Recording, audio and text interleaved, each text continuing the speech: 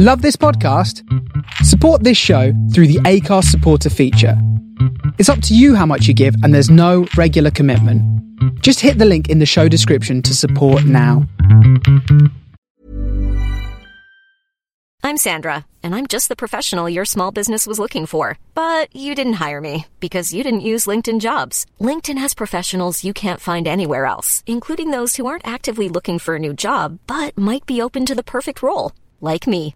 In a given month, over 70% of LinkedIn users don't visit other leading job sites. So if you're not looking on LinkedIn, you'll miss out on great candidates like Sandra. Start hiring professionals like a professional. Post your free job on linkedin.com/people today. When you're ready to pop the question, the last thing you want to do is second-guess the ring.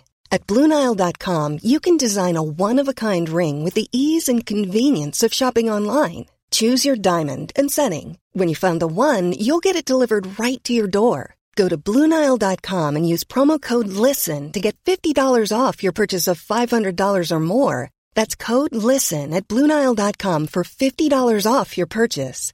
BlueNile.com, code LISTEN.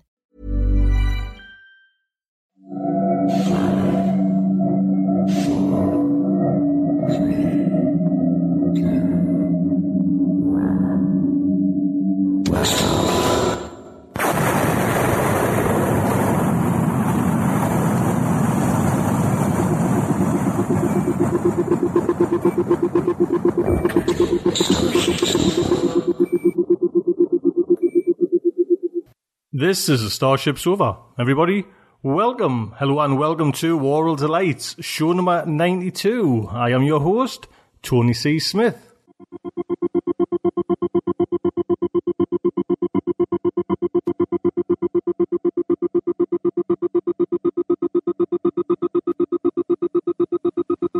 Yes, hello everyone, hello and welcome.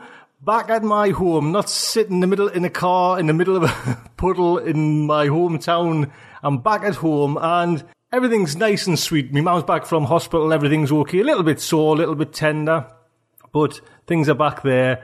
And what's actually quite strange is I think I had it quite easy over there. I've come back home and, everything's just kicking off again. Like dogs need to be walked, kids' breakfast need to be made, this, go. When I was over there, I had it quite easy, I think. So I'm back now on the sofa bridge, bringing show number 92. I'll give you a heads up who's in.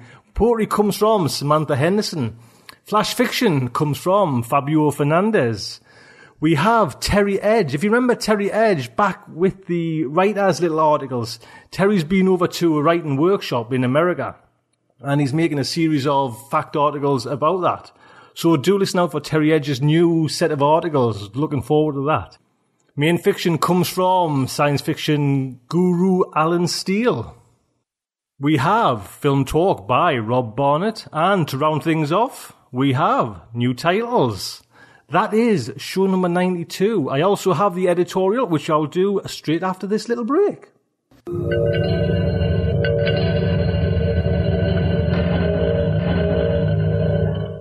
So welcome to the editorial for show number 92. And like I say, we've done 92 shows on this Starship Sofa's on her Aural Delights. We've been going about 3 years now.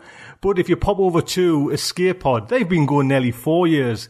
And it really, my editorial is just to take me hat off to Steve Ely. Steve Ely is the kind of, he kind of kicked all this ball off with science fiction. He got his Escape Pod site up and running, and has just through thick and thin has made it into a excellent show. Do you know what I mean? So, like I say, all I want to do is just, hats off and just applaud Steve Ely.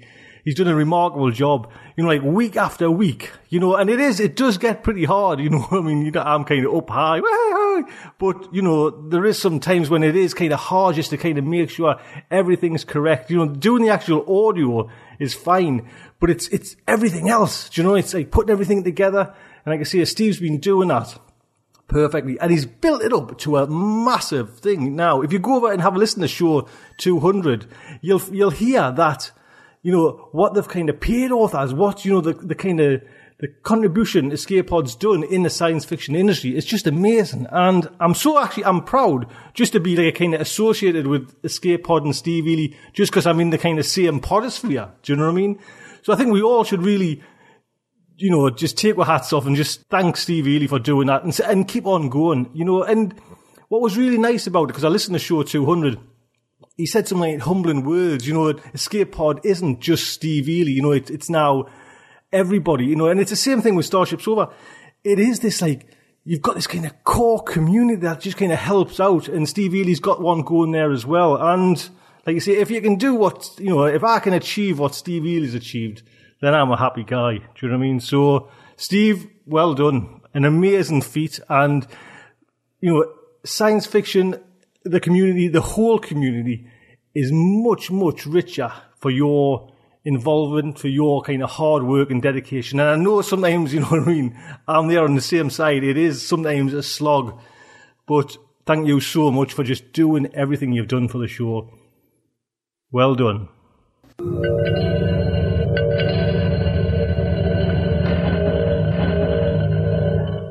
So let's get straight into a little bit of poetry by Samantha Henderson. It is narrated by Annette Bowman. Both artist and narrator will be on links on the front of the website. Heat by Samantha Henderson. This poem first appeared in Starline, October 2006. Heat. It is not the fashion in these days of rollerblades and liposuction to admit our hunger, even to ourselves. We avoid the mention of the mountaintops, the balmy jungles, wet and vines looping the fever trees, the slits in the rock, the feel of a weak and tepid breeze on your skin, the only difference between hot, damp underground and hot, damp overworld, and the way blood trickles thin as water here and here across the shoulders when you hit the angle right. It is not the fashion in water. Ice water is all we gorge upon, and air as cold as ice, sealed in hermetic townhouses. It is not the fashion to watch the moon rise and the stars wink into view. But tonight, I drank tepid water at the kitchen sink and saw Arcturus rise, red and bloated. I am hungry. There you go. Thank you, Samantha, and thank you, Annette. Next up is Flash Fiction, and it comes from Fabio Fernandez. And Fabio sent in through the guidelines on Starship Sofa, sent in a little short story, went to the Slush Monkey grant, and this is one of them stories. Fabio Fernandez is a writer living in Sao Paulo, Brazil, also a journalist and translator. He is responsible for, now get this, for the Brazilian translations of several prominent SF novels, including Neuromancer, Snow Crash, and A Clockwork Orange. Wow! You know what I mean? Go on there, Fabio. His short stories have been published in Brazil, Portugal, and Romania. He recently sold several microfictions to Thermatrope, Outshine, and Power Burn Flash, and the Nautilus Engine. He is currently writing his first novel. The story we're about to play now, The Bolton Watt Frankenstein Company, was originally published in the February 23rd issue of Everyday Weirdness online magazine. There will be a link on to his blog. He is currently one of the editors of the acclaimed review blog Fantasy Book Critic. You can find him over at fantasybookcritic.blogspot.com. It is narrated by our good friend Julie Davis over there at Forgotten Classics. Do pop over to Julie's site. She's been so great with Starship Sofa. So the Starship Sofa and her oral delights is very proud to present The Bolton Watt Frankenstein Company by Fabio Fernandez. When he powered the steam robot he had just built, Victor Frankenstein felt a great relief. This time, he thought to himself, things would be different. The Bolton Watt Frankenstein Company opened its doors in November 8, 1822. The first steam-powered automaton was sold to King Frederick of Prussia, to be immediately followed by the French king and the Russian Tsar. It was a huge success between the royal houses of Europe. Of course, that development led to a bigger demand of automata among kingdoms elsewhere, and among lesser nobility as well. In 20 years, every noble house had at least one diener, German for servitor. The company flourished for more than 2 decades. When the Diener joined the French workers in the episode of the Paris Commune in 1848, however, asking for égalité de droits, equality of rights, Victor wasn't around anymore, but his successor in the company sensed he shouldn't have pushed the envelope too far. Because the unfortunate French attempt at creating a new government was ill met for the human workers, but it led to the Great Mechanical Revolt of 1853.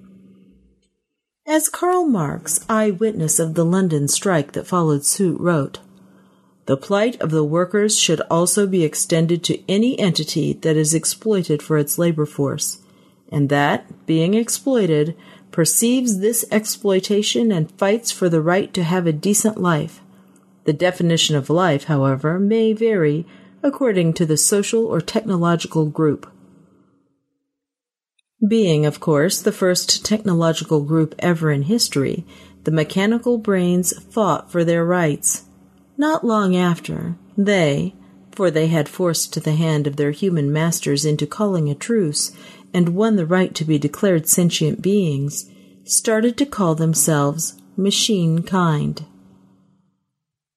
By the end of the 19th century, machine kind had assured its place as a group with the same rights of humans, and this, in turn, led to the second generation of the mechanical brains. Machine kind now had not only developed the ability to create other machines of the same level, but their members also demanded that they should be the only ones to give birth to their children, as claimed their self-styled leader, the old steam robot created by Victor Frankenstein almost 100 years before.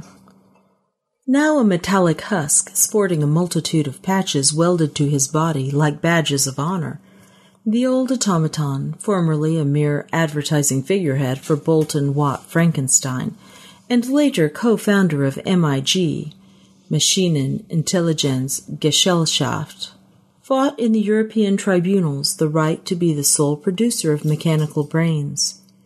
When asked why it should have its way, W11110M, christened as William in honor of Victor's deceased little brother, but that later changed part of its name to numerical so as to reclaim a so-called mathematical legacy, answered in his peculiar mechanical fashion, "Human not equal machine, human equal human, machine equal machine, human produces human, ergo equal machine produces machine."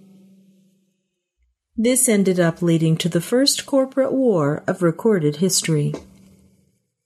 It was a dirty war. Oil and blood started flowing freely in the battlefields of Europe in 1890.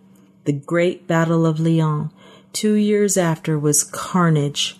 The humans fought with what machines they had, all dumb ones, of course, revolvers, repeating rifles produced by American company Winchester, and recently developed Rains and Adams grenades used in the Crimean War, and especially in the American Civil War, where electric slaves helped the Yankees to win the war for the North. But in France, humans lost, for machine kind had still other, more developed weapons under their metal sleeves. As told later by the great adventurer and corporate war historian Sir Richard Francis Burton, who with the help of the aerial reconnaissance team led by Felix Nadar and his Escadrille de Ballons infiltrated a weapons production plant in the mountains of Afghanistan and blasted it to pieces. And so it happened that the so-called machine kind had in store nothing less than mechanical flying machines, which they intended to use on us in order to drop fragmentation bombs, thus rendering all our accounts futile. Fortunately, I was able to severely cut their efforts in that respect, saving us from terrible losses. This didn't save humankind from other losses, however, especially of a financial order. The cost of the war was great, and that led to a world depression in 1895. By then, the world had already endured 5 years of a costly and terrible war. The morale of the humans was battered. The mechanical brains, alas, had no morale to speak of.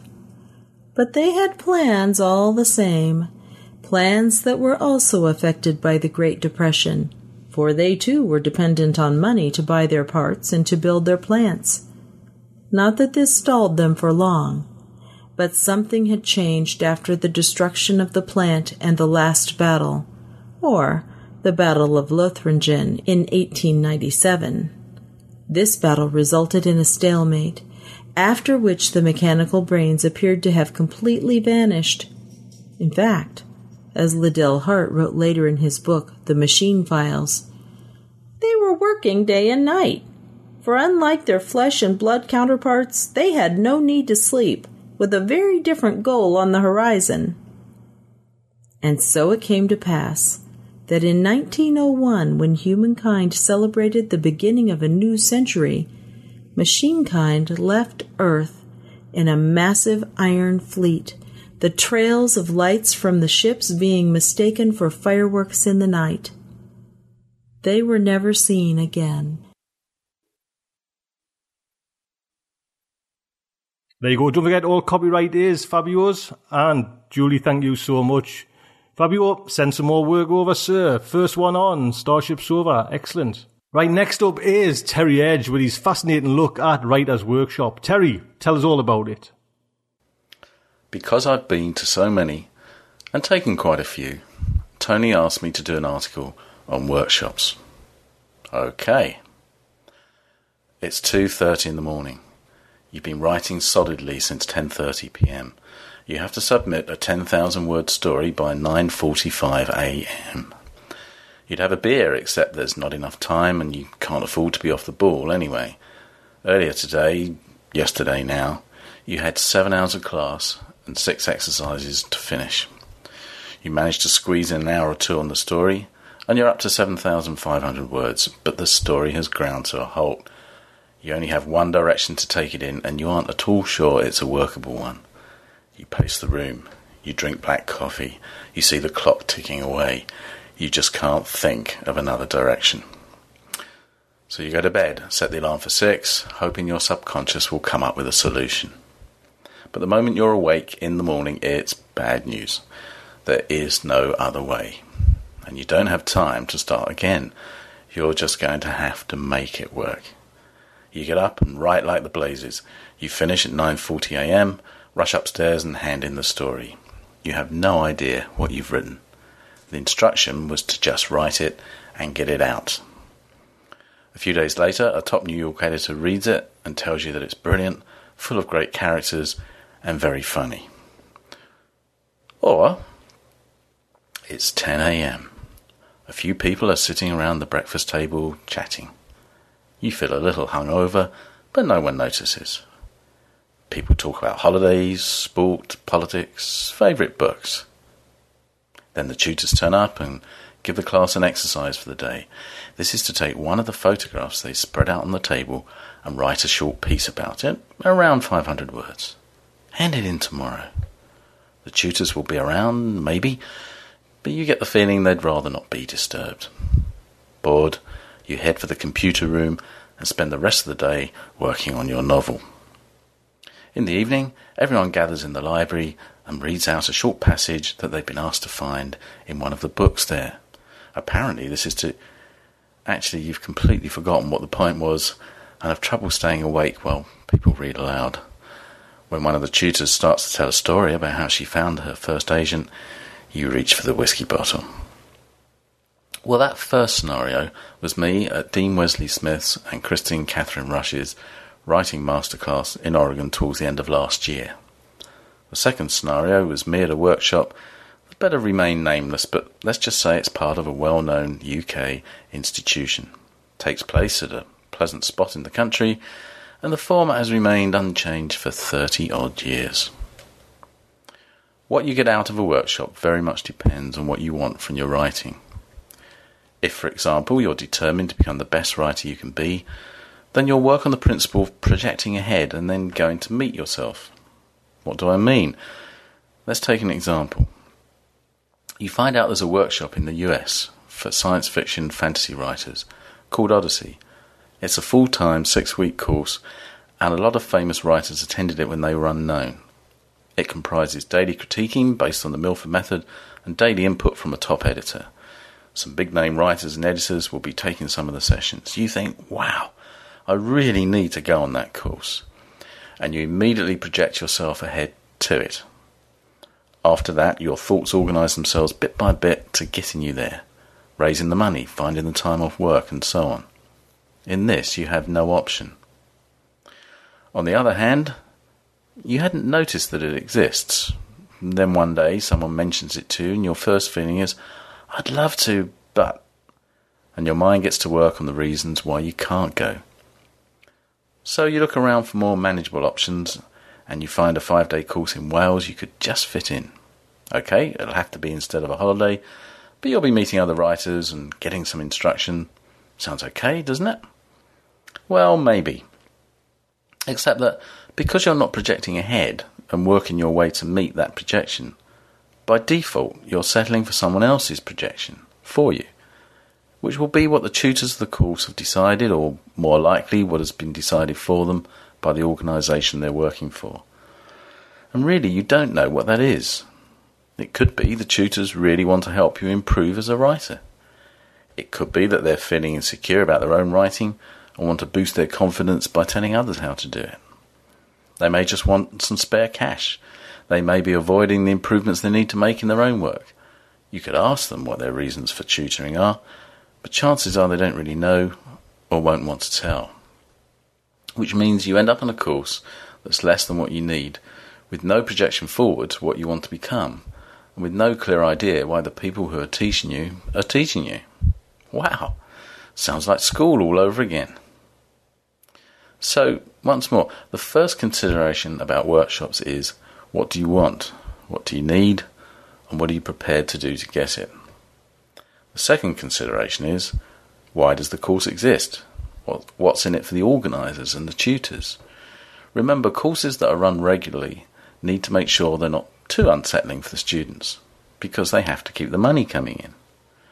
There's nothing wrong with this intrinsically, but here's the thing. To be a successful writer means dealing with constant rejection, interspersed with occasional success, and most of the time just sheer stubborn resistance pulling you along. It means staying sane in the midst of incredible contradictions rife in publishing. We want only your best stories, editors cry. So you send them your best. They reject it, and instead print some utter crap just because it has a famous name attached, or because it's about gay wizards and buxom elves, and they're in at the moment. Nothing like, in other words, the quiet, pleasant, encouraging, middle-classly polite atmosphere of those leafy retreats in the country, so favoured by UK writing courses. The third and most important consideration is, get out of any course what you need and ignore the rest. Otherwise, you'll probably have a lovely time, go for some great walks in the country, meet some really nice people, share some wonderful meals, create a network amongst the other students, and feel satisfied that you've spent your time and money on... What was it? Oh, bugger, I've forgotten. If you're a projector or a header, then a good workshop is one that scares the crap out of you, basically, at least in the early part of your career. It should have you seriously worried about whether or not you're even good enough. Because let's be realistic here, if you went for a week's course in football, and the trainers had implied you could be good enough to be a professional footballer, it will be tragically clear to them, to the other students, and probably even to you too, that the first time you try keepy-uppy, only to find the ball has jammed itself between your beer belly and your double chin, that you just haven't got what it takes. But writing's different, isn't it? It's subjective. There aren't any rules. Well, maybe not.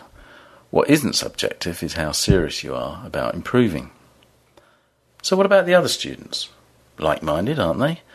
Well, I'm on several writers' forums. At one end of the scale is a forum for professional writers, many of them with big sales behind them. Basically, here, someone bangs down a piece of information to do with publishing, and the others add their views. No one talks about their personal lives or how many pints of old fornicator they sank last night, because it just isn't relevant. At the other end of the scale is a forum which in essence is a chat-based excuse to avoid the task at hand. Personal news is greeted enthusiastically, even though the person broadcasting it has never met the people who are doing the virtual high-fives and littering the site with smiley faces. Attempts by anyone to suggest that perhaps their time might be better spent actually doing some writing is quickly neutered, battered, hung out to dry, and generally sneered at. These two approaches, and most stops in between, will appear at most workshops. It's just a fact of life. And it wouldn't matter if the lowest common denominator didn't tend to have the strongest magnetic pull. Which means if you're aiming for the professional end, you need to develop a, right, I'm off to do some writing persona.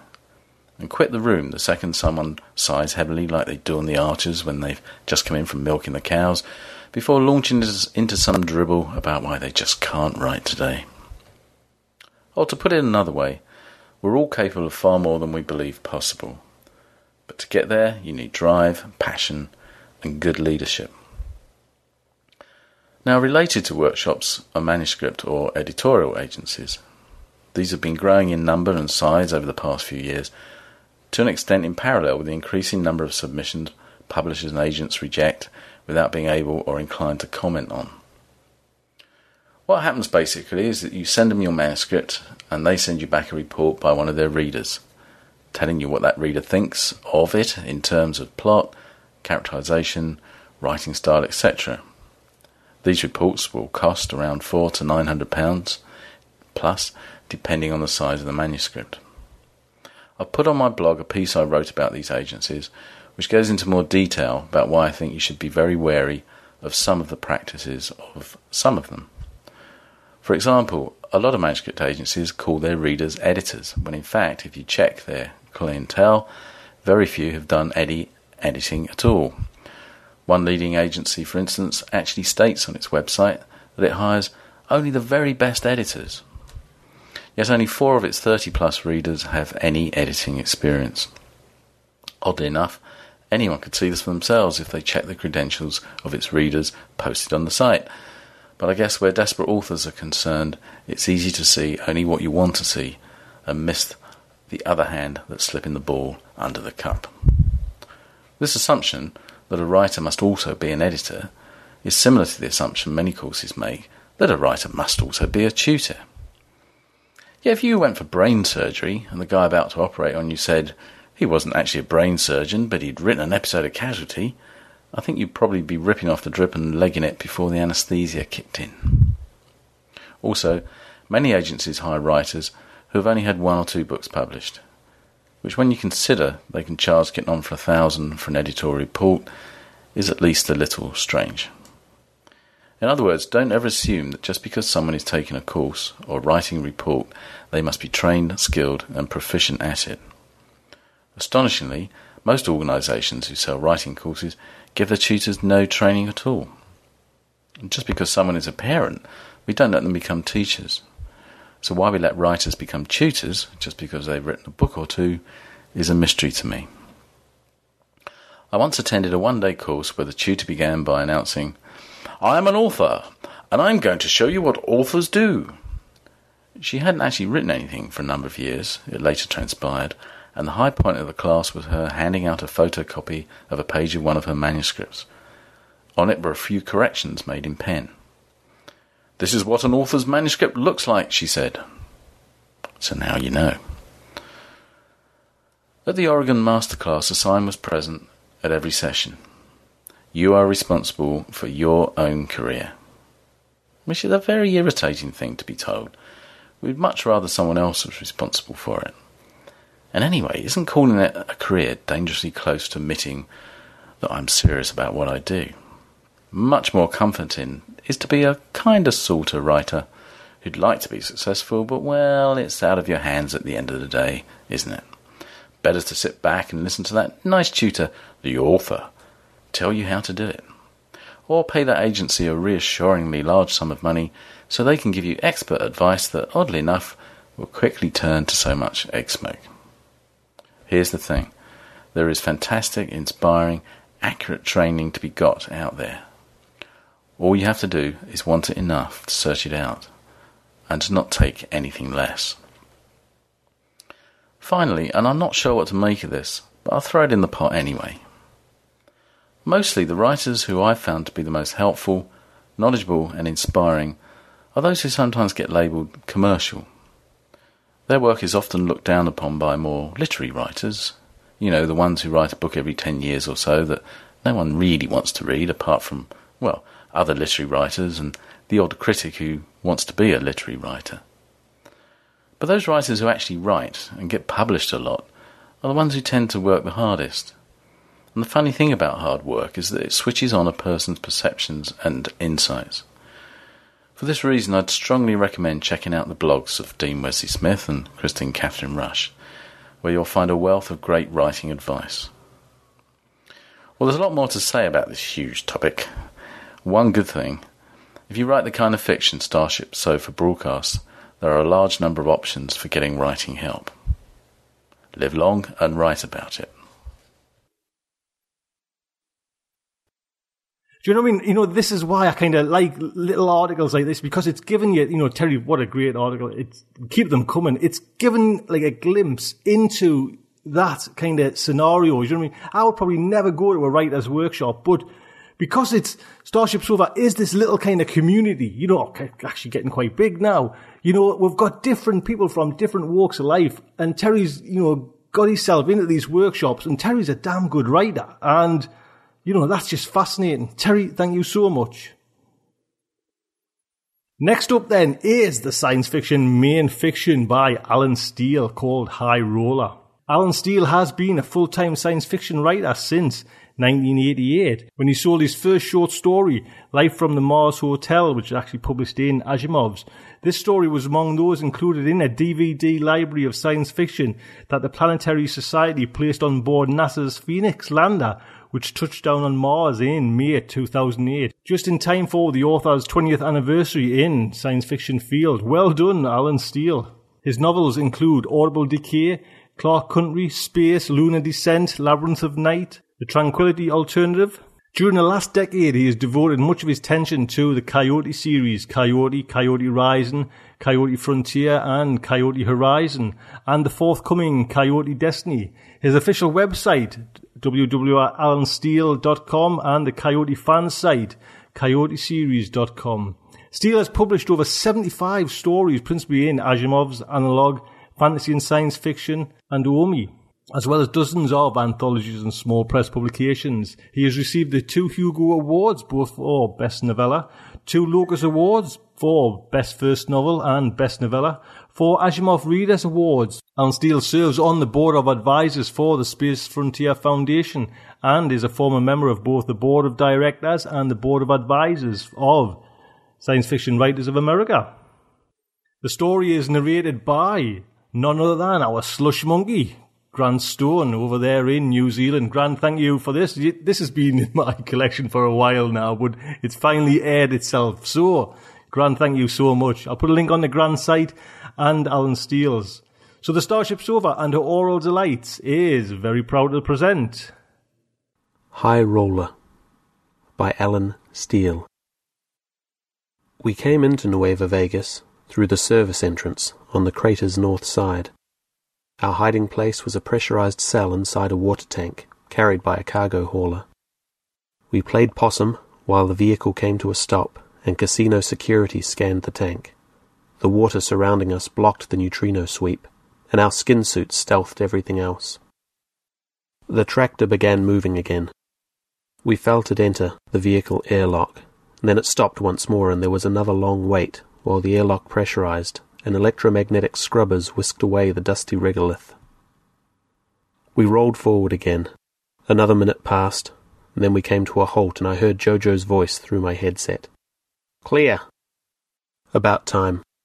I'd been flat on my back during the 40-kilometre ride down the Apollo Highway from Port Armstrong, and my arms were beginning to cramp from holding the equipment bag against my chest.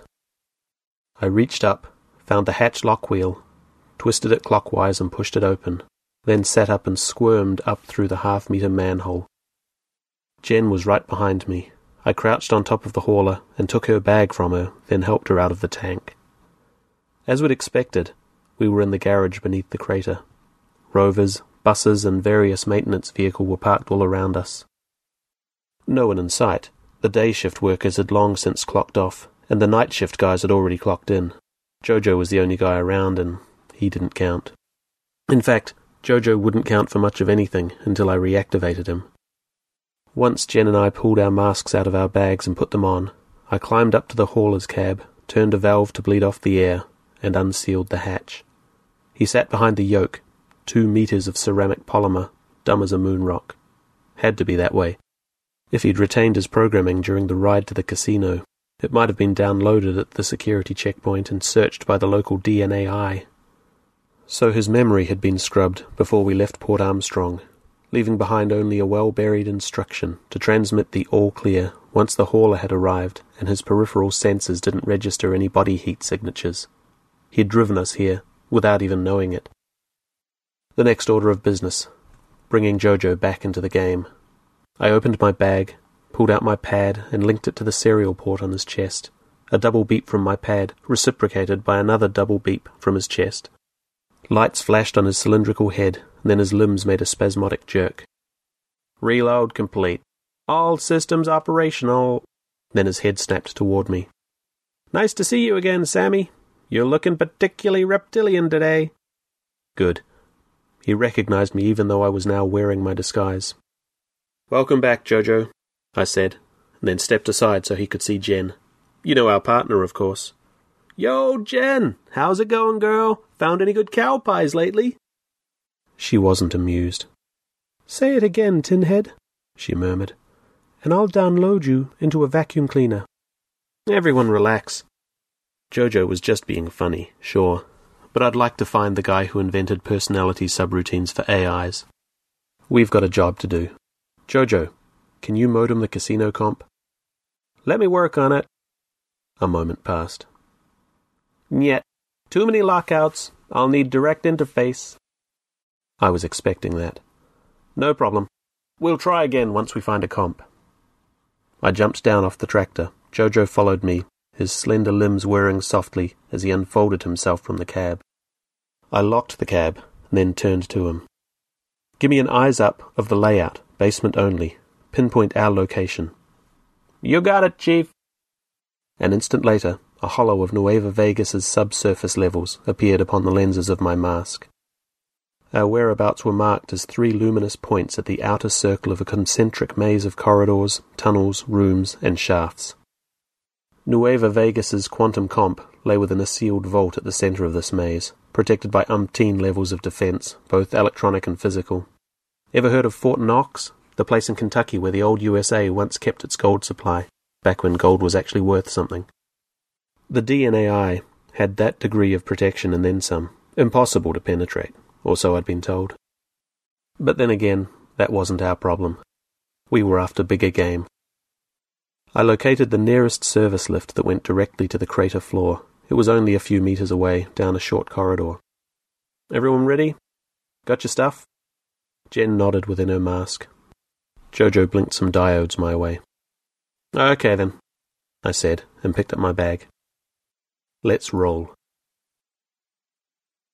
Nueva Vegas is built within Collins Crater, about 30 kilometers from the Apollo 11 historical site. A tour bus will take you out there, and also to the Surveyor 5 landing site just a few clicks away, and the Mare Tranquillitatis battlefield memorial a few hundred clicks north near Arago Crater. Most visitors don't do that, though. Nueva Vegas wasn't the first lunar casino resort, but most guidebooks consider it to be the best. The table stakes are good, and the payout is excellent. Even if you don't gamble, there's vices you won't easily find back on Earth.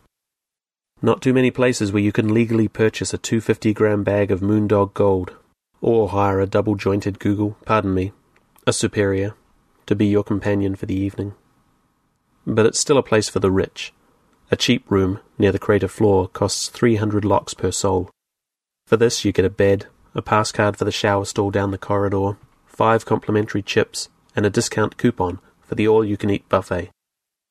A 2-room suite, complete with its own personal bath, private balcony, mini-bar, and free continental breakfast, will set you back a cool $1 million for a 2-week stay. High rollers rate the best accommodations, of course, spacious apartments on the upper levels of the crater rim, with outside windows, catered dining, personal masseurs, an unlimited line of credit, and all the liquor, dope, and sex you can take. If you have to ask how much that costs, then you have no business being there. We were checking in on the budget plan. No room, no bath, no food. We weren't planning to stay very long, though. Just a few minutes on the casino floor, and we'd be on our way. The lift doors opened, and we stepped out into a white mooncrete corridor with low ceilings and fluorescent lighting. A bot carrying a platter of hors d'oeuvres squealed in protest as it swerved to avoid colliding with us. From the other side of a pair of swinging doors, I caught the aroma of cooked food. We'd found the entrance to one of the service kitchens. I noted the direction in which the bot was headed and turned to follow it. "Hey, what are you guys doing here?" A short, rotund gentleman in a waiter's tux and powdered wig emerged from a doorway, a magnum of champagne wrapped in a towel in his white-gloved hands. A wine steward, clearly irritated by our presence. "We've told you people 1,000 times," he snapped as he bustled up to us. "Entertainers eat in the employees' cafeteria, just like everyone else." He'd mistaken us for one of the lounge acts. No wonder. I wore a lizard head mask, and Jen looked like a giant housefly. They didn't just conceal our faces. The masks also contained eyes-up displays, voice filters, and short-range comm gear. We looked weird, sure, but in Nueva Vegas, weirdness is the normal order of things. We fit right in. "1,000 pardons, sir," I said. "We just got confused. Thought this was—" "Is that the wine cellar?" Jen interrupted, her voice an insectile buzz behind her mask. "May we see it, please?" The waiter regarded her as if she had just emerged from a bowl of potage Rossini. "You most certainly may not," he huffed, not noticing that her right hand was within her bag. "Now, if you'll please—" "Oh, but I insist." Jen's hand came out of the bag. Clasped within it was a Pax Astra Royal Navy taser pistol. He barely got a chance to see what it was before Jen jammed it against his throat. "I'd love to see your collection." Right this way, madam." The wine steward managed to keep from dropping the bottle of 77 Sinai Planum as he hastily tapped his password into the keypad, then backed through the door. The wine cellar was a small, cool room, dimly lit with hundreds of bottles of expensive wines resting upon faux oak racks. The waiter sat down in the corner next to the imported Bordeaux, clasped his hands together atop his wig, and wisely remained quiet while Jen and I pulled out our guns. 2 Pan particle beam rifles, complete with laser sights, and attached smoke and pepper gas grenades to our belts. Jojo went to the wall comp. Opening a chest port, he pulled out a cable and hardwired himself to it, then went silent for a couple of minutes, while lines of type flashed across the comp screen so fast that I couldn't keep up with them. "We're in," he said at last, his head swiveling toward me. "Ready to initiate final sequence." "Got it right here, big guy." I reached into a chest pocket, found the diskette I'd been given.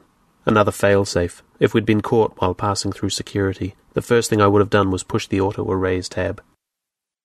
Jojo pushed the diskette into the terminal, and I reached past him to tap an 8-digit code into the miniature keyboard. A green border appeared around the screen. Locked and loaded. I pulled out the diskette, snapped it between my hands and tossed it into the corner next to the cowering wine steward. "Thank you, garçon. You've been very helpful." "Mind if we take this?" Jen was examining a bottle of Cabernet Sauvignon she'd taken from the wine rack. "Or would you recommend the Biennales instead?"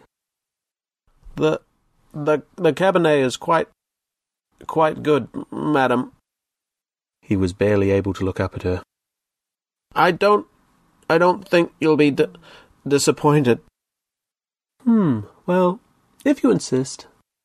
Jen gently placed the bottle in her bag, then slung it across her shoulders.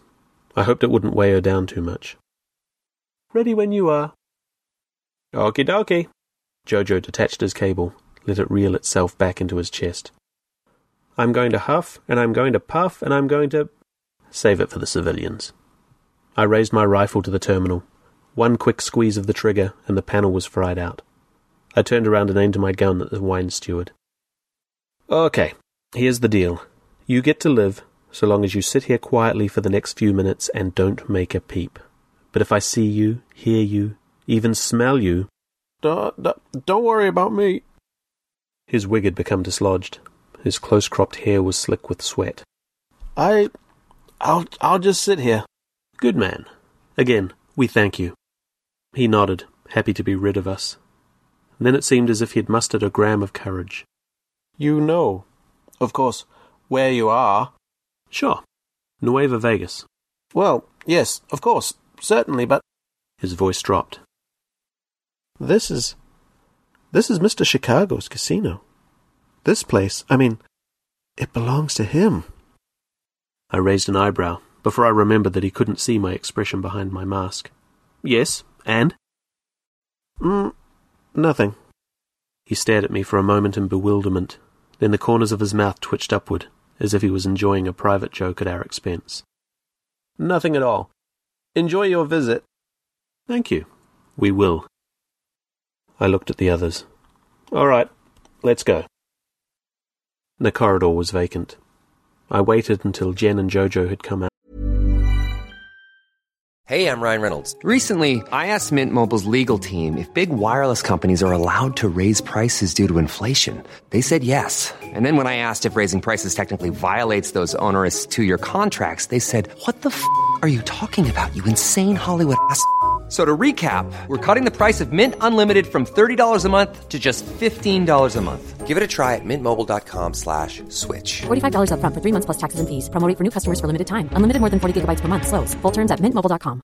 Hiring for your small business? If you're not looking for professionals on LinkedIn, you're looking in the wrong place. That's like looking for your car keys in a fish tank. LinkedIn helps you hire professionals you can't find anywhere else, even those who aren't actively searching for a new job but might be open to the perfect role. In a given month, over 70% of LinkedIn users don't even visit other leading job sites. So start looking in the right place. With LinkedIn, you can hire professionals like a professional. Post your free job on linkedin.com/people today. Everyone knows therapy is great for solving problems, but getting therapy has its own problems too, like finding the right therapist, fitting into their schedule, and of course, the cost.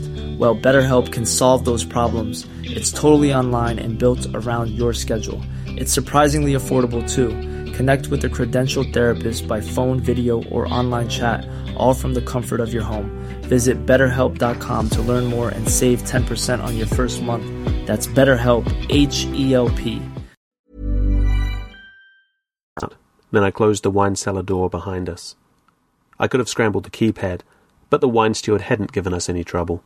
He deserved a chance to live. I left the door unlocked. Our guns beneath our arms, we marched down the corridor, heading for a pair of double doors at the end. The doors slid apart with barely a sound. Light and noise rushed in. The easy part was done. Now it was time for the tough stuff. We came out into an open-air restaurant, made to look like a Mediterranean cafe. Plaster walls, watercolours of French street scenes, garden trellises cluttered with grapevine, tables covered with checkerboard cloths placed upon a red brick terrace. Only a few diners noticed us as we quickly strode past them, and those who did were baffled for only a moment before knowing smiles crept across their faces. We had to be actors on our way to a floor show somewhere in the casino. The guns? Obviously fakes. Even the waiters didn't look at us twice. We exited the cafe without bringing any undue attention to ourselves. And now we were within the casino. The floor of Collins Crater was nearly 2 kilometres in diameter, and the casino took up nearly every square metre of it. Thousands of slot machines binged and booped and clinked and clanged in a steady and omnipresent cacophony, while the hollows that flickered above them, semi-nude women doing strip-tease, classic cartoon characters chasing each other with chainsaws, starships engaged in battle, were ignored by scores of middle-aged men and women, hunched in front of the machines, slipping tokens into the slots, pushing buttons and yanking chrome handles, watching in single-minded fascination as apples and grapes and lemons scrolled past their sleepless eyes. Gamblers gathered around blackjack and poker tables watched as dealers slapped cards down on the green felt, collecting chips with smiles, surrendering them with muttered curses. Waitresses, in skin-tight outfits and high-heeled shoes, circulated between the baccarat and roulette tables, delivering drinks and joints to players as they studied cards and tossed dice, collecting tips from winners and favouring those who'd just crapped out with disingenuous expressions of sympathy. Here and there, within small, sunken amphitheatres. Comedians went through their routines, magicians performed sleight-of-hand tricks, applause greeted Frank, Dean and Sammy as they took to the stage for another sold-out show. Hookers and tricks negotiated with one another, card sharps tried out their systems for beating the odds, drunks bemoaned their bad luck, and a few hundred dumbasses parted with their money and loved every minute of it, while smoke and sweat and liquor fumes rose to the opaque sky of the pressure dome far above, obscuring the security flycams that prowled above the gaming areas, their lenses watchful for any unusual activity. We qualified. Even in the middle of all this, it was hard to miss Lizard Boy, Fly Girl, and Jojo the robot as they made their way across the gaming area, rifles slung beneath their shoulders. By the time we reached the raised island, near the centre of the casino, 3 flycams were on us, and a couple of plainclothes security guys moving into position. No alarms, or at least not yet. Everyone was still trying to figure out who we were and what we were doing. I ignored the heat as I approached casino control. A bouncer in a white tux moved to block my way. "May I help you, sir?" he asked, raising a hand to stop me. "Yes, you can," I replied, and then I casually laid my gloved left hand against his wrist. A 10,000-volt charge dropped him. He'd barely hit the floor when Jen turned her taser upon the plainclothes guys. 4 shots and they went down. "Jojo," I said, "kill the flyers." "You got it, Chief." A double beep from his chest, and every flycam in the casino fell from the air. They crashed into poker tables and slot machines, plummeted into cafes, smashed into pieces next to the Rat Pack. Throughout the casino we could hear people screaming. As attention getters go, this one rated a solid 10, and we hadn't even started yet. A superior was on duty as floor boss. His long-fingered hands were already darting across the wraparound console as I dashed up the stairs into the platform. "Get away from that," I said, pointing my rifle at him. The floor boss obediently moved away, the angel wings tattooed across his face flexing slightly as his overlarge eyes stared at me in astonishment. Behind him, a red light flashed on a panel. "What button did you push?" I asked. "Locked down we are. All exits blocked. Access to the caches denied." He smiled at me. "Surrender now, if you're smart. Otherwise assured your death shall be." Something else I'd expected. "Jojo, the Googles hit the panic button," I murmured, speaking into my throat mic. "Do something about it, okay?" "I'm on it." A brief pause. "They're on to us, Chief." Looking around, I saw what he meant. All of the slot machines had gone silent. Chrome shutters had automatically rolled down across the windows of the cashier booths. Even the service bots had become motionless. Patrons milled about in confusion, still unaware of what was happening in their midst. Yet from my vantage point on the platform, I could see the recessed floor panels irising open all around us. "Jen, cover us," I snapped. "Jojo, link up with the security system." Elevators ascended from beneath the casino floor, each one bearing a combot, big mothers too, 2.5 meters tall, heavily armoured with guns built into their forearms and 360-degree vision in their spade-shaped heads. Tourists shrieked and ran for cover, dropping tokens and chips as they made way for the behemoths stamping through the aisles. Nasty toys. Mr. Chicago had spared no expense making his customers feel safe. Jen's multifaceted eyes turned toward me. "This could be a problem." "Bad idea, was it not?" The floor boss calmly watched as the bots advanced towards us, his right hand hovering above the console. "Give up and live you still may." "Think not, I do." I looked down at Jojo. "Got it?" 28 seconds ago." Jojo didn't budge. "Do you want me to?" "Yes, please, by all means." Damn literal-minded machine. A moment later the bots froze in place. I heard a brief buzz from the nearest one just before it went inert. I looked around at the floor boss, just in time to see his mouth drop open. "You were saying?" How could you have—" I always knew superiors could speak plain English when they wanted to. "That's my secret," I said. Then I reached into my hip pocket and pulled out my pad. "Okay, now that you're all out of tricks, show me how to link up with cache control." Still not convinced I meant business, he stared at me. I planted my rifle barrel against his chest. "Look, I can do this without your help. You saw what I did to the bots. The only difference is it'll make my job a little easier, and you'll get to breathe through your mouth instead of through a chest wound. So what do you say?" He was about to reply when I heard a sudden fizz from behind me. Looking around, I saw Jen holding her rifle in firing position. Not far away, a small mob of people was backing away from a slot machine she'd just killed. "Too many heroes in this place, Sammy," she said quietly, for my ears only. "We need to get a move on." Then she gazed back at the mob. "Anyone else want to try it?" she said loudly. They stayed where they were. We didn't want to kill anyone, but it was only a matter of time before she wouldn't be able to control the crowd any longer. I looked back at the floor boss. His expression told me he'd finally realized how serious we were. "Ready to play along?" "Certainly." Taking a keycard from his pocket, he unlocked a panel on the console, swung it open to reveal a serial port. "Here it is. All you have to do is—" "I know." I attached my pad to the port, tapped in a code I'd memorized. Nueva Vegas held very little in the way of hard currency. Most of its transactions were electronic, in the form of funds transferred from the bank accounts of its visitors, which in turn became Pax Astra locks, payable as tokens and chips from the cashier booths.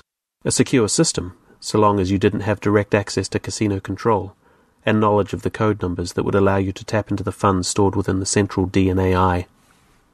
Which I did. Within seconds, 680.75 megalots was transferred into my pad.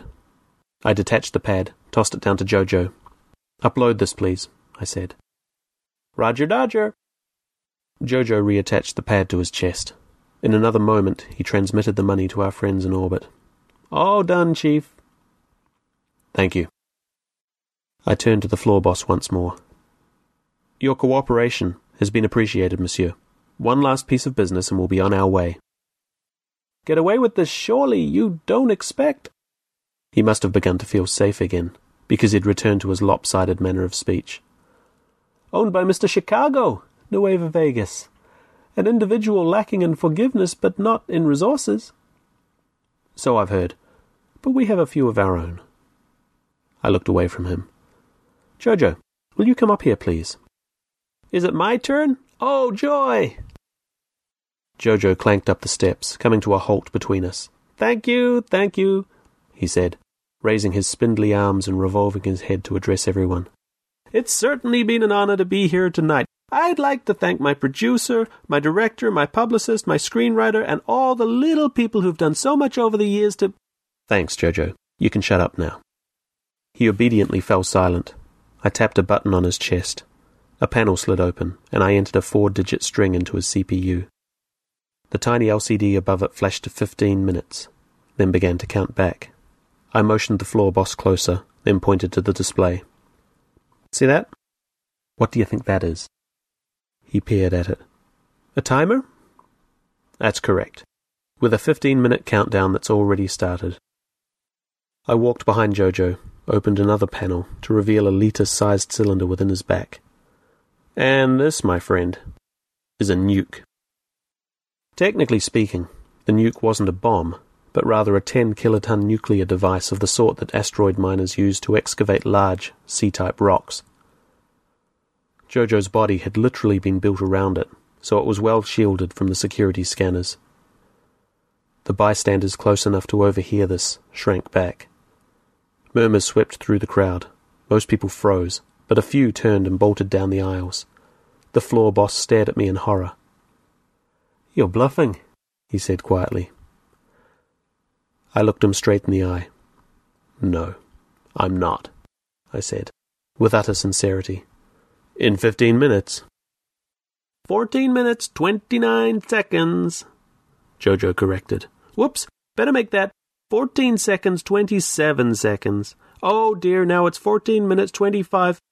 14 minutes and whatever. Thanks, Jojo, I'll take it from here." I shut the panel. "Anyway, you get the picture. You've got just that much time to evacuate the crater and get everyone to safe distance before... I'm going to huff, and I'm going to puff, and I'm going to blow your house down." Jojo had been saving that line all night. It wasn't part of his programming, but then again, neither was self-preservation. "Thanks, Jojo. You said it better than I could have." I handed Jojo my rifle. And in case you're wondering, he's had all his Asimov protocols scrubbed from memory, so it wouldn't be wise to try and disarm him. I turned to the bot. You know what to do now, right? Jojo hefted the rifle. Any yous punks gets any wise ideas? You gets a belly full of laser, see? I'm a desperate bot, see? It was a lousy Cagney impersonation, but it got the point across. The superior was already backing away. So if I were you, I continued. The floor boss was no longer listening. Bolting to the nearest console, his hands raced across various buttons as he jabbered orders in superior patois. Within moments, red emergency beacons began to strobe throughout the casino as sirens started to wail. A Code 5 blowout alarm, activated only when catastrophic loss of dome integrity was imminent. One thing to be said for Nueva Vegas, the management made sure that the tourists were repetitively instructed about what to do, in case of a worst-case scenario. Those constant reminders on the room screens, in the elevators and restaurants and bars, even on the slot machines and above the game tables, got the point across, to even the densest and most complacent of its patrons. All around us, everyone who hadn't fled already were running for their lives, running for the clearly marked emergency exits ringed around the crater floor. Within minutes, the first few escape pods would be automatically launched from their ports within the outer crater rim. I saw a few diehards scrambling to gather their chips, but even they knew that it was time to run. The floor boss had already leaped over the consoles. He joined the stampede, getting out while the getting was good. "Minus 10 minutes, 30 seconds and counting." Jojo was no longer clowning around. Sammy, you're not going to... Easy, pal. I got you covered. I pulled out my pad, rinsed its memory, and then slapped it against his chest. A few seconds passed, then a light flashed on its panel. Jojo's higher functions had been downloaded into the pad, leaving behind only the basic routines necessary for the bot to continue its primary mission. "Bye-bye," I said to the mindless automaton. Its head swiveled in my direction, but I wasn't a threat, and so it ignored me. I jumped off the platform and landed next to Jen. "You could have just left him behind." She was already headed for the restaurant where we'd come in. "Jojo's good. I'd like to work with him again." No point in wasting a good AI for no reason. The casino floor was nearly empty. Nothing stood between us and our escape route. "Clock's ticking," I said, slapping her behind. "Beat it, Sugarmouth." "After you, Lizard Lips." The getaway was easy. Jen and I went back the way we came, through the service kitchen. By now the whole place was deserted, save for a few bots, still carrying orders out to customers who had split without waiting for the check. All the same, I glanced inside the wine cellar to make sure the wine steward was no longer around. He was wise. He was gone. So we headed for the basement, skipping the slow-moving elevator and using the stairs instead. The cargo hauler was right where we'd left it. All the other vehicles had been taken, but no one had managed to break into our vehicle. Cab pressurization took 90 seconds. That was the only period in which I was truly scared. Watching the atmosphere meter rise while the countdown ticked back at the same rate. And once it was done, I put the hauler in reverse and put the pedal to the floor. No time to wait for the vehicle airlock to cycle through. I rammed the doors with the hauler's back end and let explosive decompression do the rest. Jen swore at me as she was thrown back against her shoulder straps, but I paid little attention to her as I locked the brakes and twisted the yoke hard to the right, pulling a bootlegger turn on the ramp. Then I floored it again, and off we went, up the ramp and out into the cold blue earthlight. I glanced at side view mirror, giving Nueva Vegas one last look as the hauler raced across Mare Tranquillitatis, its steel mesh tires throwing up fantails of moondust.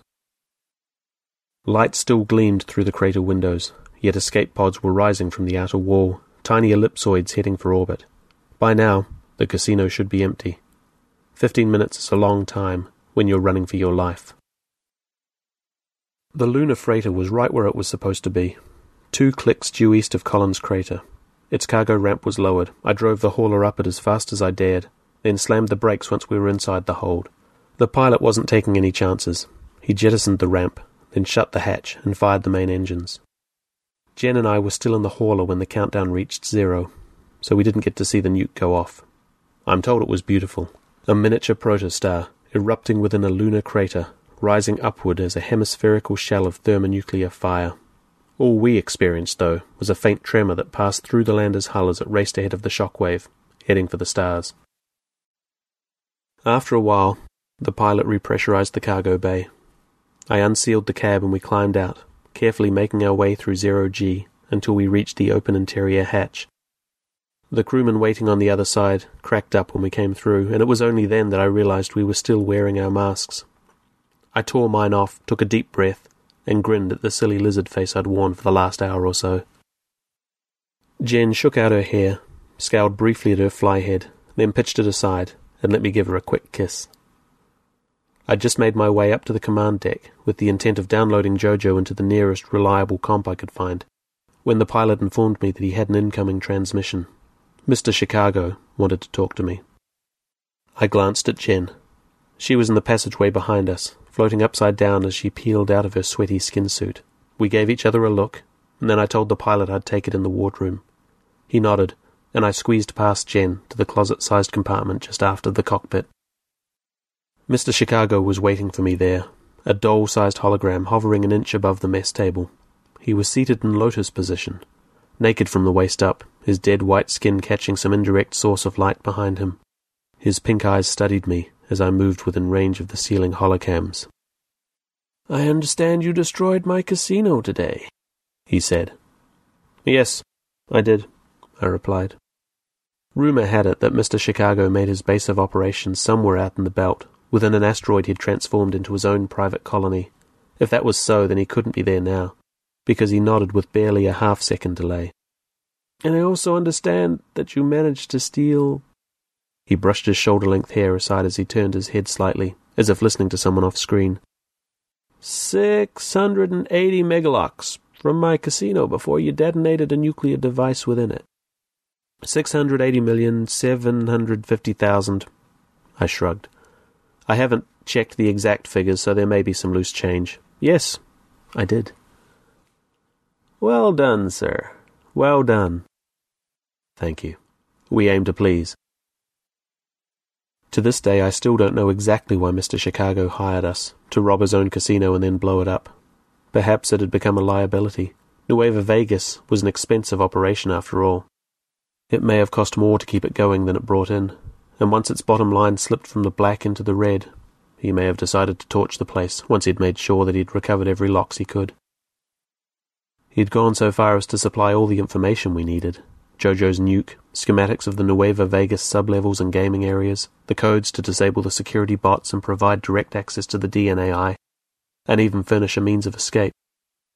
Yet even a gangster has to answer to legitimate underwriters, insurance companies, banks, investors, the Pax Astra itself.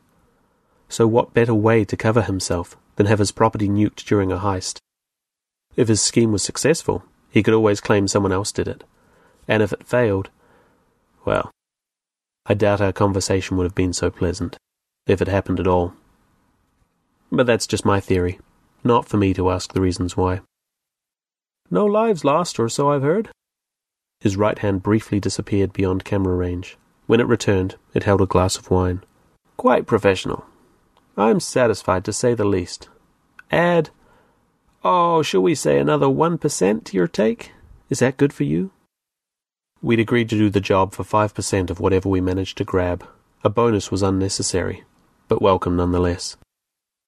I felt a tap on my shoulder. Looking around, I saw Jen, hovering. She smiled and nodded. Thank you, I said. Yes, that's quite acceptable. Jen kissed my ear. I gently pushed her away. Well then, I believe our business is concluded, Mr. Chicago said. If I ever need your services again, you know where to find us. Very good. Thank you. Goodbye. A final wave, and then his image faded out.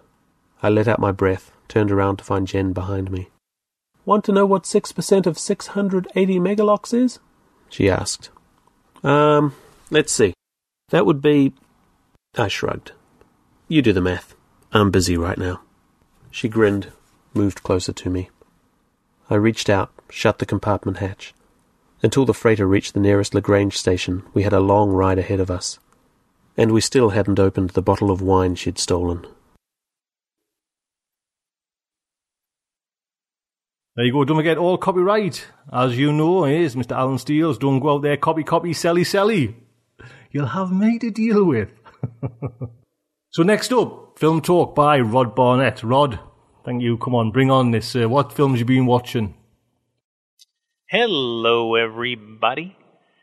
It's summer movie season again. Yes, the weather is hot, and it's time to find a cool movie theater, dive inside, and look for some escapism. Yes, summer movie season. This is when Hollywood rolls out its most spectacular, or at least the most spectacle-filled films of the entire year. This is when they work hard to separate your hard-earned cash from you to watch things go boom. This is a good thing, in my opinion. I like these kind of movies.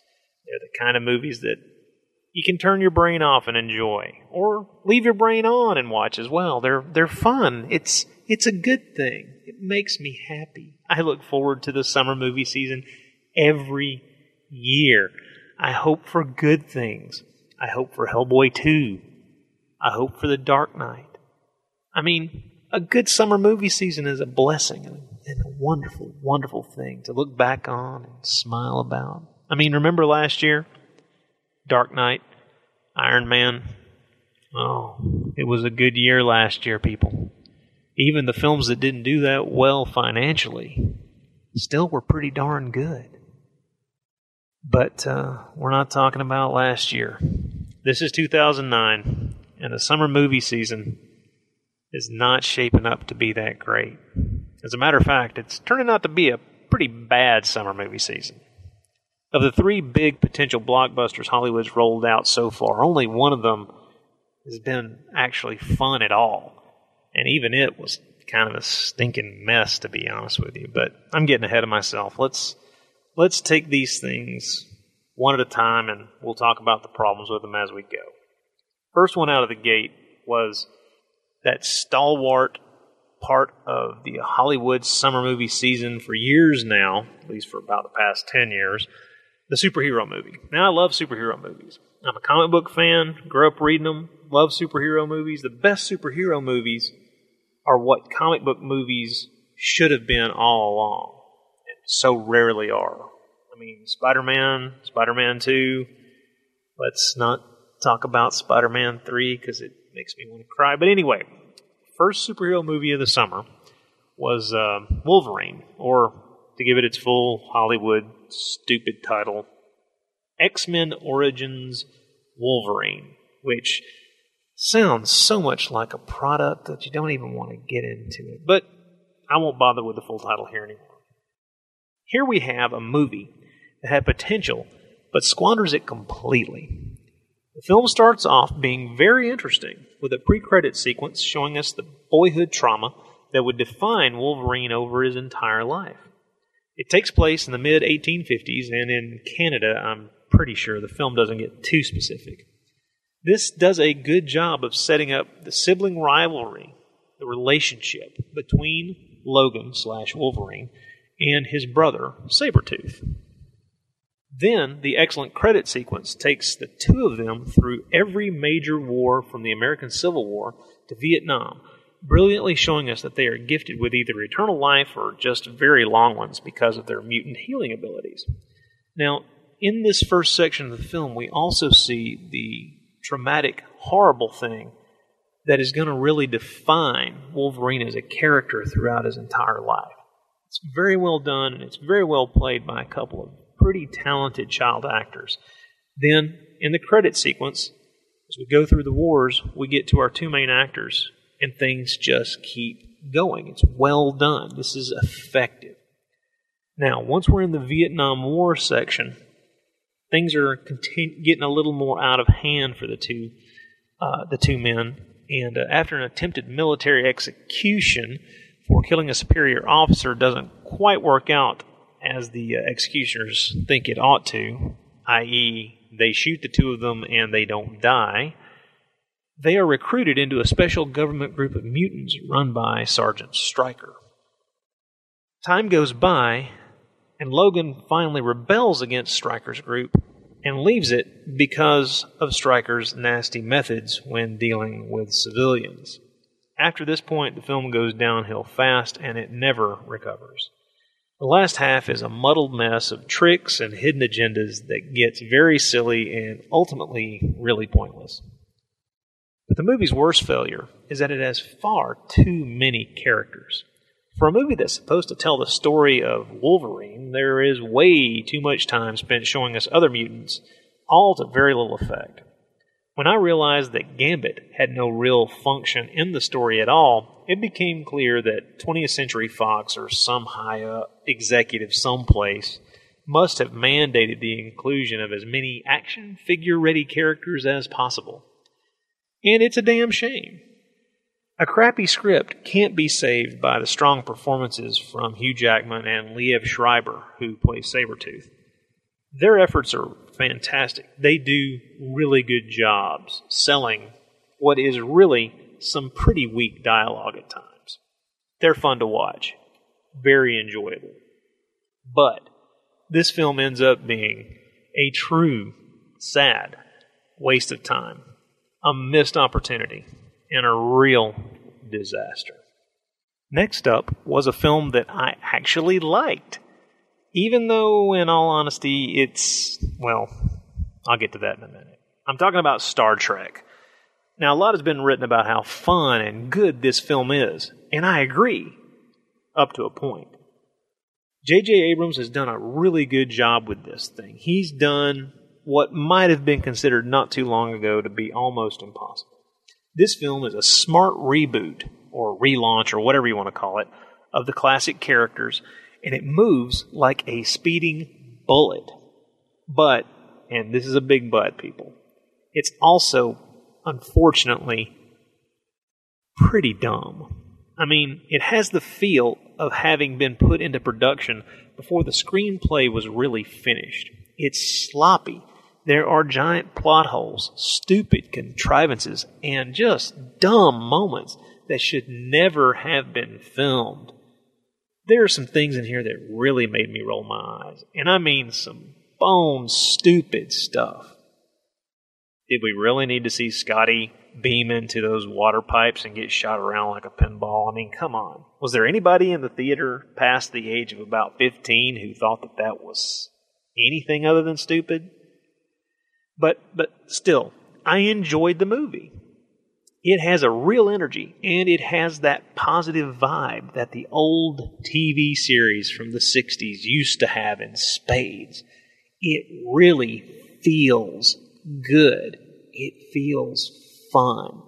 It's what Star Trek really should always be. Entertaining as hell. The cast is uniformly great, with Bruce Greenwood as Captain Pike and Carl Urban doing a dead-on DeForest Kelley playing Bones, being the real standouts for me. They were fantastic. It's the best Star Trek film since The Undiscovered Country, leaving me feeling pretty happy to have seen it, warts and all. Let's hope that the next one has a much better script that doesn't have such a wasted part for the bad guy. Seriously, people. If you're going to hire Eric Bana, give him something to do. Oh, and try shooting the action scenes so that we can understand what the hell's happening. That bar fight was incomprehensible. Next up, one of my absolute favorite forms of science fiction entertainment is dystopian science fiction tales. You put a dystopian story in front of me, on the page, on the screen, I don't care. And man, I'm telling you right now, I am going to be entertained one way or the other.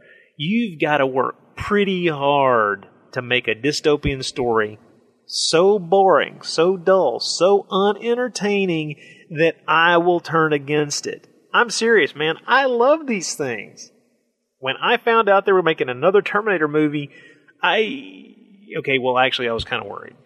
Because the first three films, first two movies, James Cameron, great stuff. Love them. Good movies. Excellent action movies as well as being great dystopian science fiction. Love it. Good stuff. The third one, even though it's not as good as the first two, it has its own problems. I really enjoyed it as well. So I was looking forward to this with a little trepidation. It seemed like the curve had started downward and I wasn't really sure if this was a good idea. But hey, I went to see it anyway because, man, the trailers looked good. Did you see the giant mechanical... It looked really... You know, a couple of weeks ago, right here on this podcast, our friend Tony gave his own 2 cents worth about this film. And, you know, I just had to nod my head along with him because, damn, what a mess Terminator Salvation is. This thing has got to have the worst script I've seen in a long time. Remember the original 2 Terminator movies, how they sucked you in and made you care about the people on screen? And remember how tense the action scenes were? And remember how much you cared about how the story ended each time? This film marks a departure from those movies because you won't give a tinker's damn about anything that happens from beginning to end. Sitting in the movie theater at about the 45-minute mark, I turned to the friend I was watching the film with and said, you know, I could leave right now and never care what happens next. His reply was to just look at me and go, yeah, me too. But hey, I had paid my money, so I stuck it out. I could have gotten more excitement from a nap. There is almost no plot to this movie. Hell, there's barely any story. It could be summed up like this. Guy gets turned into Terminator, stuff blows up, guy dies. There is only one section of Terminator Salvation that actually has a pulse, where it actually even comes to life. And that's because they pull Arnold Schwarzenegger, or his virtual image, out of a hat and just throw it at you. Now, don't get me wrong, that was interesting. The rest of it was basically playing spot the scene or image stolen from another film in an attempt to hide the threadbare nature of this crap. It is the worst thing I can call an action film. Terminator Salvation is boring. Boring. I was willing to cut director McG some slack despite his poor past work. But now, honestly, he just needs to go back to music videos. He is not a storyteller. And he needs to learn one way or another that explosions do not make a good movie. Not the best beginning to a movie season, especially not a summer movie season. You expect better. You expect something spectacular. You expect to have that film that comes down the pike that makes you start screaming to your friends, you gotta go see this. Well, that film has come along, but I'm not going to talk about it today. I'm going to let you off with a warning now to not go see these films. Or, well, go see Star Trek, I guess, especially if you're a Star Trek fan. But, man, it's bone stupid. I got to stop thinking about it. It just irritates the heck out of me. But there are better movies, and they've come out this summer. And I'll tell you what, I'll talk to you about them next time. This is Rod, and I'll talk to everybody later on. Hope you have better luck at the cinema than me this summer, folks. There you go. Thank you very much, Rod. Get that next one in. I see it's not in me collection yet. Right. Last up. New titles. There has been new titles after new titles popping through my door, but because I've been at my mum's for a couple of weeks, things are getting a little bit, back in the back catalogue. So I have got 6 new titles. 2 of them is the August edition 2009 of Asimov's that came through while I was away. Christine Catherine Rush is in there. Robert Reed is in there. Damien Broderick, Mary Robinette Kowal, and Stephen Pokes. Analog magazine came through my door. This is the September 2009 edition. Got Barry B. Longyear and Richard A. Lovett in there. First up is, on the book front, is the paperback version of, or a new version of, Charles Stross's Saturn's Children. Now, this is up for Hugo Award, and it's by publishers Orbit, priced at $7.99. Nice cover on the front. It's got some sort of seafaring spaceship, but it's more, probably a few thousand feet in the air, like a sailing ship, but without the sails. It's like kind of very steampunky gothic looking in a nice kind of golden atmosphere. BBC Focus says, smartly written fun. The Times says, a smart and playful romp full of clever ideas and jokes that Asimov himself surely would have enjoyed. IO9.com says, a fast-paced thriller, Strauss always raises interesting questions that stick around in your brain. Freya Nakamachi 47 has some major existential issues. She's the perfect concubine, designed to please her human masters, hardwired to become aroused at the mere sight of a human male. There's just one problem. She came off the production line a year after the human species were extinct. In the 200 years since the last human died, mankind's children have learned their lessons well and installed a rigid society. So when Freya has a run-in on Venus with a murderous aristocrat, she needs passage off the world in a hurry, and she can't be too fussy about how she pays her way. But if Venus was a frying pan, Mercury is the fire, and soon she's going to be running for her life, because the job she's taken as a courier has drawn her to the attention of the powerful and dangerous people, and they don't just want the package she's carrying, they want her soul. There you go, Charlie Stross, Saturn's Children. Next up is a Gollancz trade paperback called Retribution Falls, Chris Wooding. Now, I mentioned this a couple of weeks ago, probably about a month ago, about this one. I've got the uncorrected manuscript proof, and it's out now, and it is a great book. It's got a stunning cover on it, so look out for this one. Rogues, Heists, Misadventures. Frey is a roguish captain of the Kitty J and the leader of a small and highly dysfunctional group of layabouts. Frey and his gang run contraband, rob airships, and generally make a nuisance of themselves, all the while avoiding the Coalition Navy frigates. A hot tip on a cargo freighter seems to be a great chance for a simple heist, but when the robbery goes wrong and the freighter explodes, Frey suddenly finds himself public enemy number one, with both the Coalition Navy and the hired bounty hunters after him.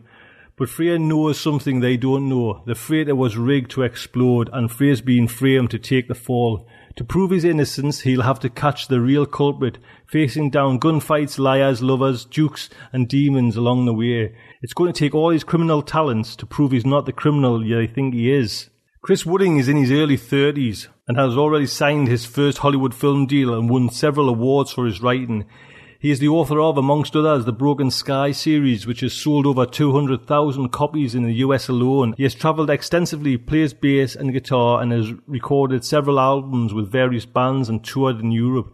His books have been published all over the world and translated in 19 languages. He's currently working on a film with a top Hollywood director. There you go. Look out for Retribution Falls, Chris Wooding.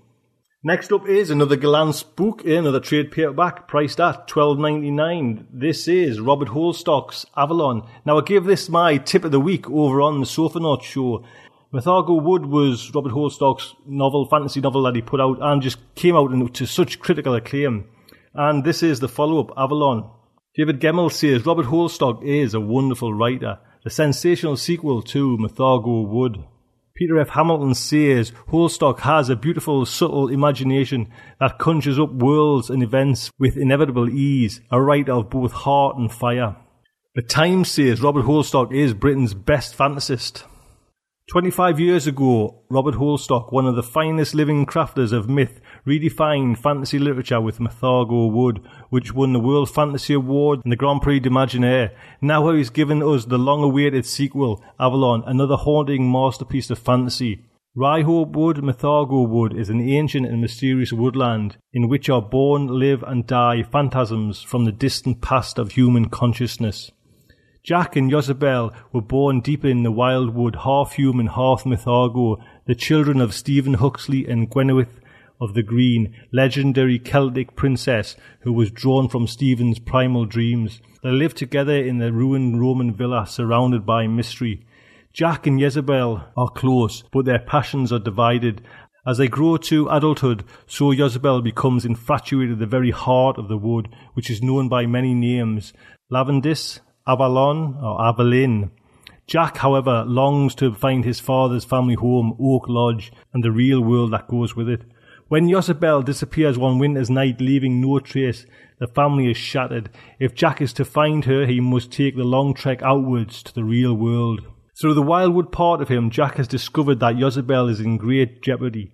He must return from his own heart's desire and follow her in the path if he is to save his sister, for her dreams have turned against her. There you go, Avalon, Robert Holstock. Final one is another one by Gollancz, Janny Fenn, Consorts of Heaven. Priced at $12.99. While she is searching for Damaru, her wayward sky-touched son, Kieran finds a naked, amnesic man lying unconscious on the mare, not far from the remote Highland village. She saves his life, and his name is Sias, Stranger.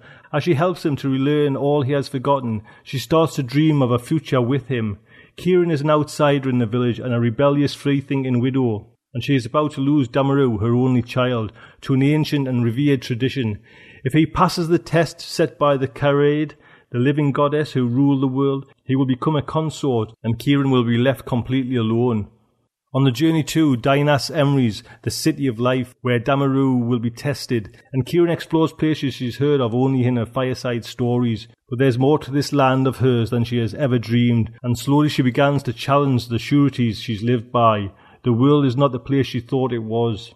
And as his memory returns, so Sias discovers the full extent of the lie that Kieran and the people have been living, including the terrible secret of the heart of their world. But if he exposes that lie, he will change Kieran's world forever, and it won't stop there. This standalone novel is part of the Hidden Empire series, which started with Principles of Angels.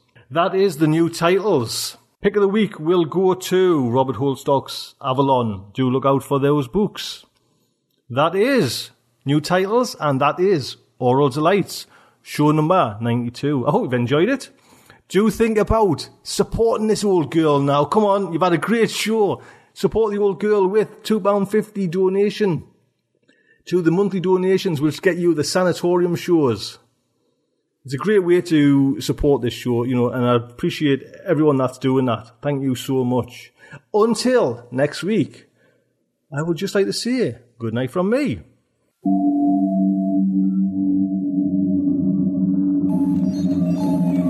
Our heroes survive this terrible ordeal? Can they win through with their integrity unscathed? Can they escape without completely compromising their honor and artistic judgment? Tune in next week for the next exciting installment of Starship Sofa. Evacuation procedure initiated. Shuttle set for launch. Airlock will be opened in 3, 2, 1.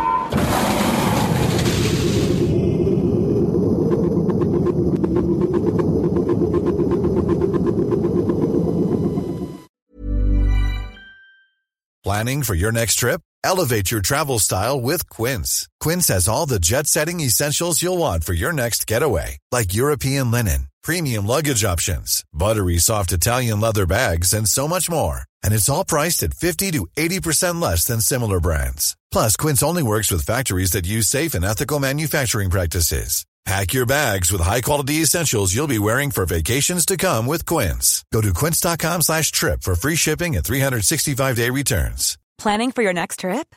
Elevate your travel style with Quince. Quince has all the jet-setting essentials you'll want for your next getaway, like European linen, premium luggage options, buttery soft Italian leather bags, and so much more. And is all priced at 50 to 80% less than similar brands. Plus, Quince only works with factories that use safe and ethical manufacturing practices.